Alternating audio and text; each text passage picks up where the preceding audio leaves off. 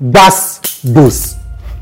That is the theme of today's episode. My guest has the philosophy of this: you give, you collect. You talk, you collect. If you come for me, yes, I'll come for you. As you have internet, I have internet too. Coco by Chloe is the name of her brand. Chloe is what you know her by.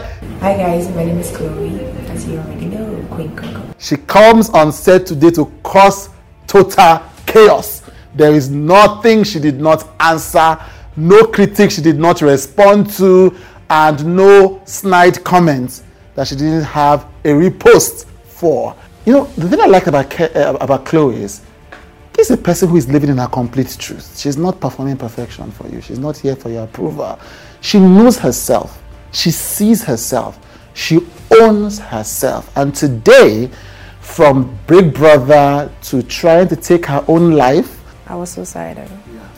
That was the only time the media got to me in my whole life. And then crawling out of that experience to the surgery that she says has changed her self-confidence and popped her up. I'm enjoying it well. Yeah. Because when I open this clothes and look into my mirror, I'm like, damn, yeah! Hey!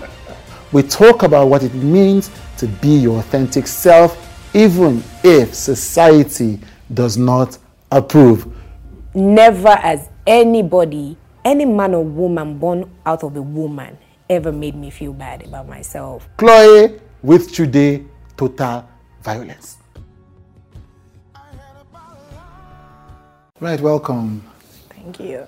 You shared a frightening story recently when the whole Bamiche thing happened. Yeah. Of you being in a car with blood in the car. It smells like blood. It smells like, and the driver had a knife. Yeah, under his car seat. I do understand the story.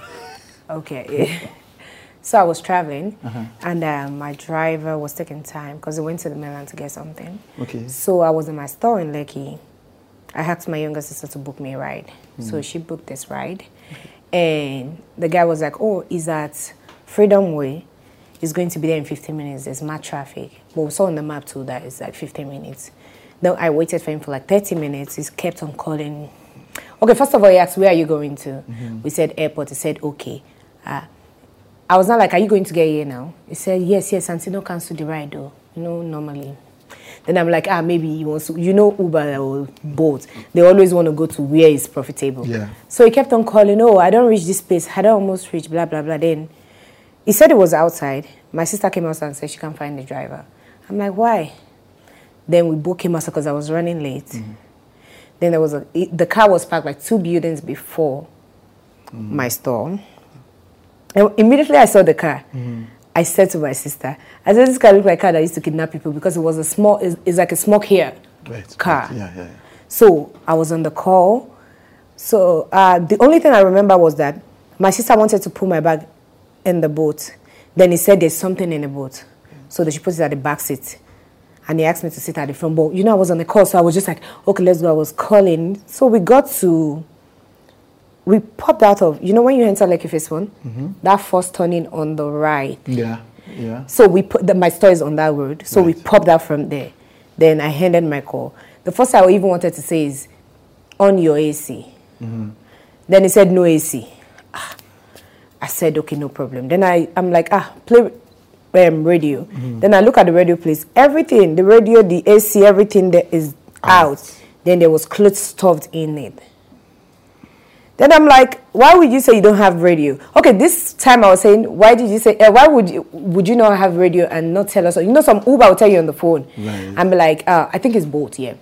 Call you on the phone and be like, madam, my AC no they work. We know it's in a 4 months, but we'll still say, come. Okay, let me cancel. So why didn't you say that? Next you say na AC and radio you won't chop. You don't want to go airport again. So I was like, okay. That why is he talking like that? Then he put the earpiece on to his phone. I was listening to, those traditional, typical song like, I don't want to mention him, but you know what I mean. Yeah. Then I'm like, okay. Then I texted my sister. I'm like, please make sure you watch this driver is acting somehow. My sister didn't even see it until 2 hours later. Thank God.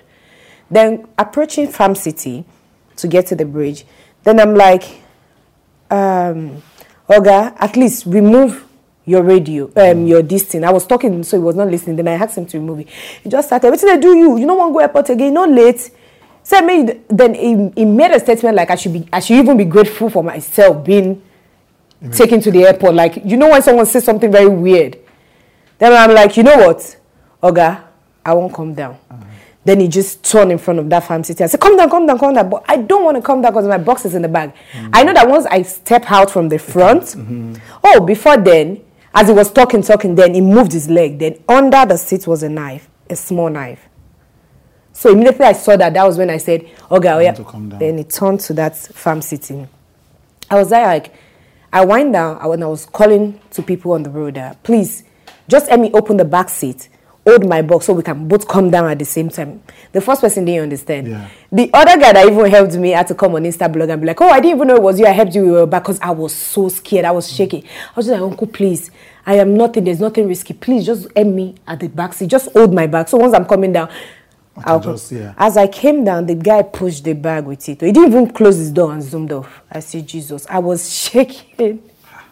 I was there for about 15 minutes standing. I was like, my box was on the road. I was just like this. Shocked. I was like, what is going on? Yeah, that was the experience. Quite frightening. That is frightening on several levels. It's quite frightening. I'm still like, this nigga would have just probably, and you know, those people that do this thing, they don't miss. They know where to stab you and that's it. Just it, yeah.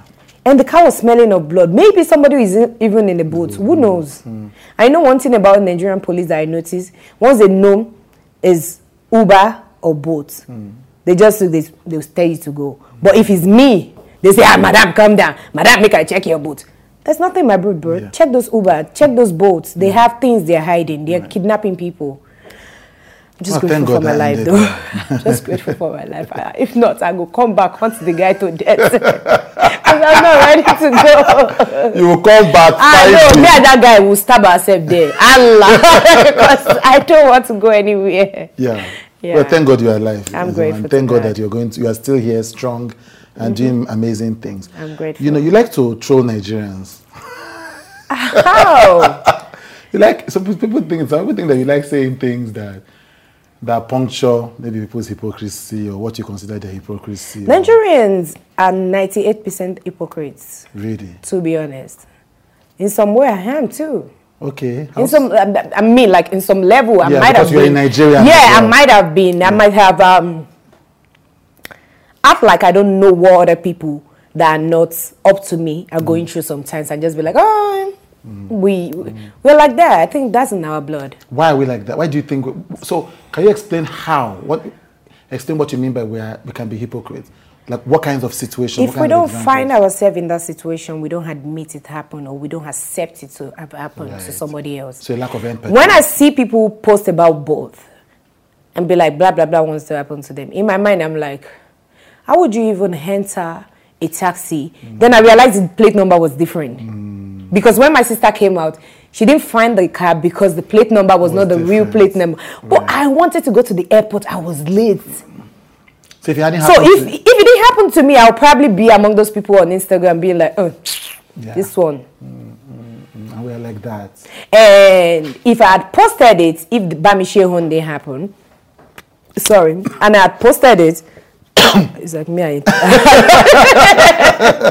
And I posted it earlier. I know a lot of people would have come and be like, oh, she's looking for clout, which they actually said after Bamishi. And I'm like, looking for clout about my life. Are you okay? Yeah. So is that not hypocrisy? Like, it's so crazy. Right. If I didn't find myself in that shit too, maybe I would have been like, this one just defined clout to deal. I better go rest. I would ask about that clout thing, but before that, why do you think we're like that? What are you about to ballet? What's the meaning of that? That's Yoruba, I don't know. I said that my head don't hit ground. Because we have suffered so much. I think it's so like me like this, I've been cranky to everyone today. Yeah. Why? Traffic and sun. Yeah. So it's not easy to be Nigerian. I used to say that if you're Nigerian, especially Lagosian, and you have not seen a psychiatrist, you're doing good. You're doing good. Right, yeah. Thanks for listening to this podcast. You've just listened to the free version of the With Chide podcast. To listen to the full version, search for Wichude on Apple Premium or subscribe to our Patreon via all.wichude.com. Also, we want to hear from you. Kindly rate this podcast wherever you're streaming from and share on social media. It validates the work that we do and helps us reach even more people. Thank you. Let's be human together.